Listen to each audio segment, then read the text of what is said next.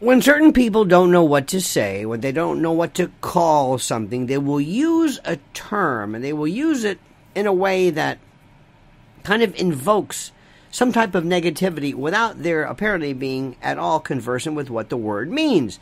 You might use populist, nativist, someone who speaks to a nationalist. All of these words and terms apparently are being used to provide the connotation that these are, in effect, synonyms for something that is deleterious to an organized society and democracy. You know, fascist, nationalist. Now, that's not to say that there have not been a spate of individuals and organizations throughout history who indeed share some of those terms. But is it possible for you to be a nationalist and not be draconian, not be totalitarian, not be communist, not be anarchic? Is it possible? Of course it is. Of course it is.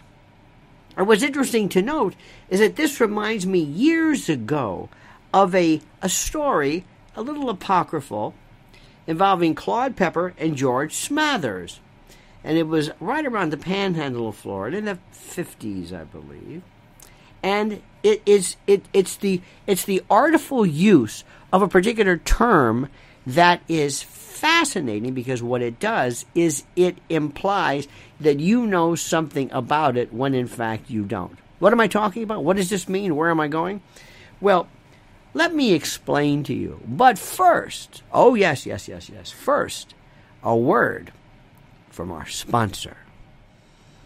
A new study reveals nearly 50% of adults rated vision loss as the worst possible health outcome. Those questioned voted that losing vision would be worse than losing a limb, their hearing, speech, or memory. Most adults would rather lose their memory than their eyesight. When your vision suffers, your productivity, driving, and quality of life all suffer with it. Many notice their eyesight worsen as they age and assume it's not. This is wrong. The reason your eyesight is worsening is likely not because of your age.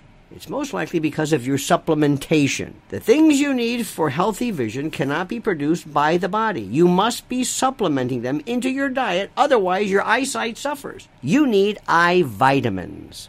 And the eye vitamins you want to maintain and support healthy vision are in this amazing new pill. This product helps protect the eyes against the dangerous blue light emitted from phone and computer screens, while simultaneously supporting visual contrast, eye processing speed, glare recovery, cognitive function, and more. Plus, the ingredients in it are the most potent and purest around thanks to their strict quality standards. This product is notorious for selling out, and it's often unknown how long until they become available again. Luckily, they're available as of this video presentation. I'm teaming up with the creators behind these vitamins so you can get your vision strengthened and receive up to 51% off your own order by clicking the link below or simply going to visionwithlionel.com. Order today to get yours delivered to your doorstep today. Since I have been involved in the world of professional opinioneering or opinionating or whatever it is that I'm doing here, I have told people that there are terms that are used that nobody really can understand or explain. Can you define for me operationally what communism is? Fascism versus socialism versus Marxism? Can you tell me the various subtle gradations between those? Well, years ago, this reminds me, there was a story I always heard growing up in Florida, not Florida, but Florida. It was George Smathers, who was, by the way, JFK's best friend, was running for Senate against Claude Pepper. They called him Red Pepper because they thought he was a communist or something, and he wasn't, of course. But in any event, they called him Red Pepper. And he would always say, anyway, they called him Senator Pepper, even though he was in the House for most of his life. And the story goes that at the time of the, at the time of the various campaigns, Smathers would be around the panhandle of Florida, where people were purportedly not necessarily the most facile, with terms they did not necessarily understand. And he said, now I don't know whether you all knew this or not, but I'm getting word here on good authority that Claude Pepper's sister is a thespian from New York, no less. And she matriculates. Well, supposedly they say, a thespian, well, that's what I hear. Far be it from me to pass on, Well, apocryphal to be sure. We always heard when we were kids years ago, growing up, it was a strange, we had this one kind of a friend from the family who was always warning us, be careful if you go to the carnival. Be careful if you go here and there.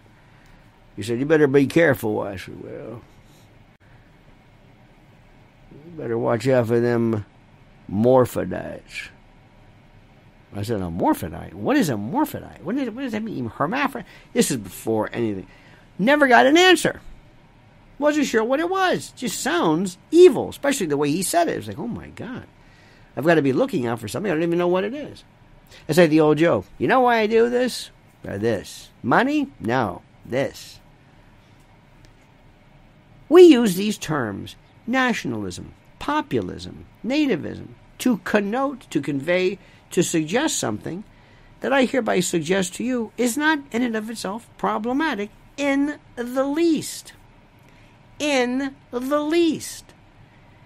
And what is the most fascinating to me is that you would think by this point people would have caught on to it. They've said, you know what, I think I know what this is about. And whenever you have, oh my God, anybody who is involved in anything involving Italy, anybody who talks about values, anybody who says, if you're Giorgia Meloni, 45 years old from Rome, from the party the Brothers of Italy, oh my God, whoa. That sounds scary, doesn't it? And this being the centenary of the March on Rome, people will say immediately, excuse me, fascisti, fascist, Mussolini.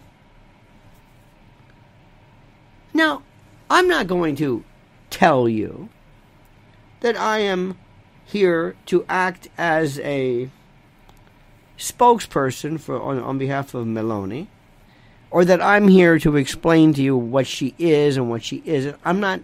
That's not my point. But what we are seeing here is a couple of things. First, the clarion call, the sentinel has been sounded, the klaxon noted, where people are coming out of the woodwork to say that this is yet again an example, a harbinger of this totalitarian right-wing lunacy. Merely,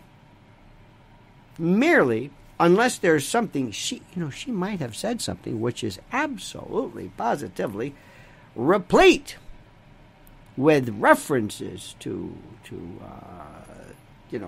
something that is indeed fascistic. I don't think so, but just saying.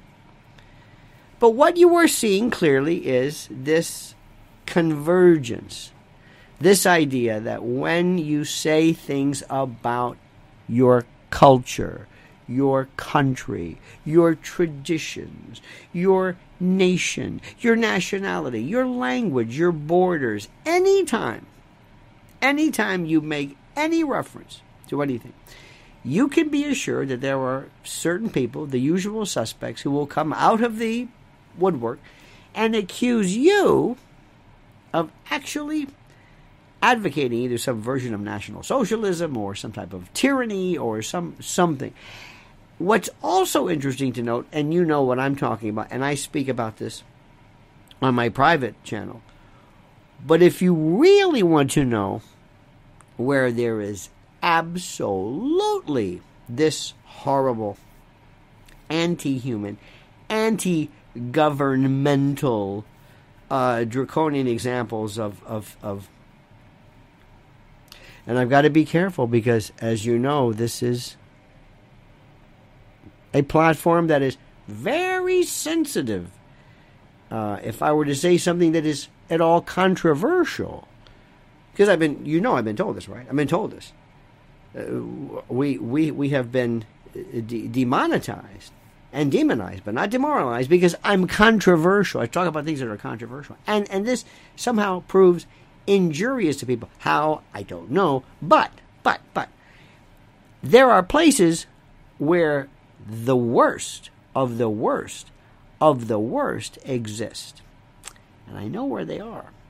And I've been telling you about this the whole time. But in the meantime, it would behoove you greatly to look up these words, find out what they are, and look at it. Remember, this is October, is a centenary of the March on Rome. Go back and look at the history. What is fascist? Fascisti? What are the fasces? Where is this from? What is this symbol? What does it connote? What does it denote? Is anybody suggesting an absolutely fascistic change of government? Or is law and order somehow being subsumed under the rubric of such? That's the interesting aspect. That's the part which I find to be so thoroughly, I don't want to say amazing, because everything today is amazing. So anyway, you think about that carefully. Be very careful, be very parsimonious, very clinical when you append appellations and the like and labels to certain political ideologies, when in fact, most of the time it's somebody who just says, I want law and order. God forbid. All right, my friends, have a great and a glorious day. Please like this video. Please subscribe to this channel. And please, if you could and you would, brighten my northern sky, as a great Nick Drake would intone. But comment as you see fit.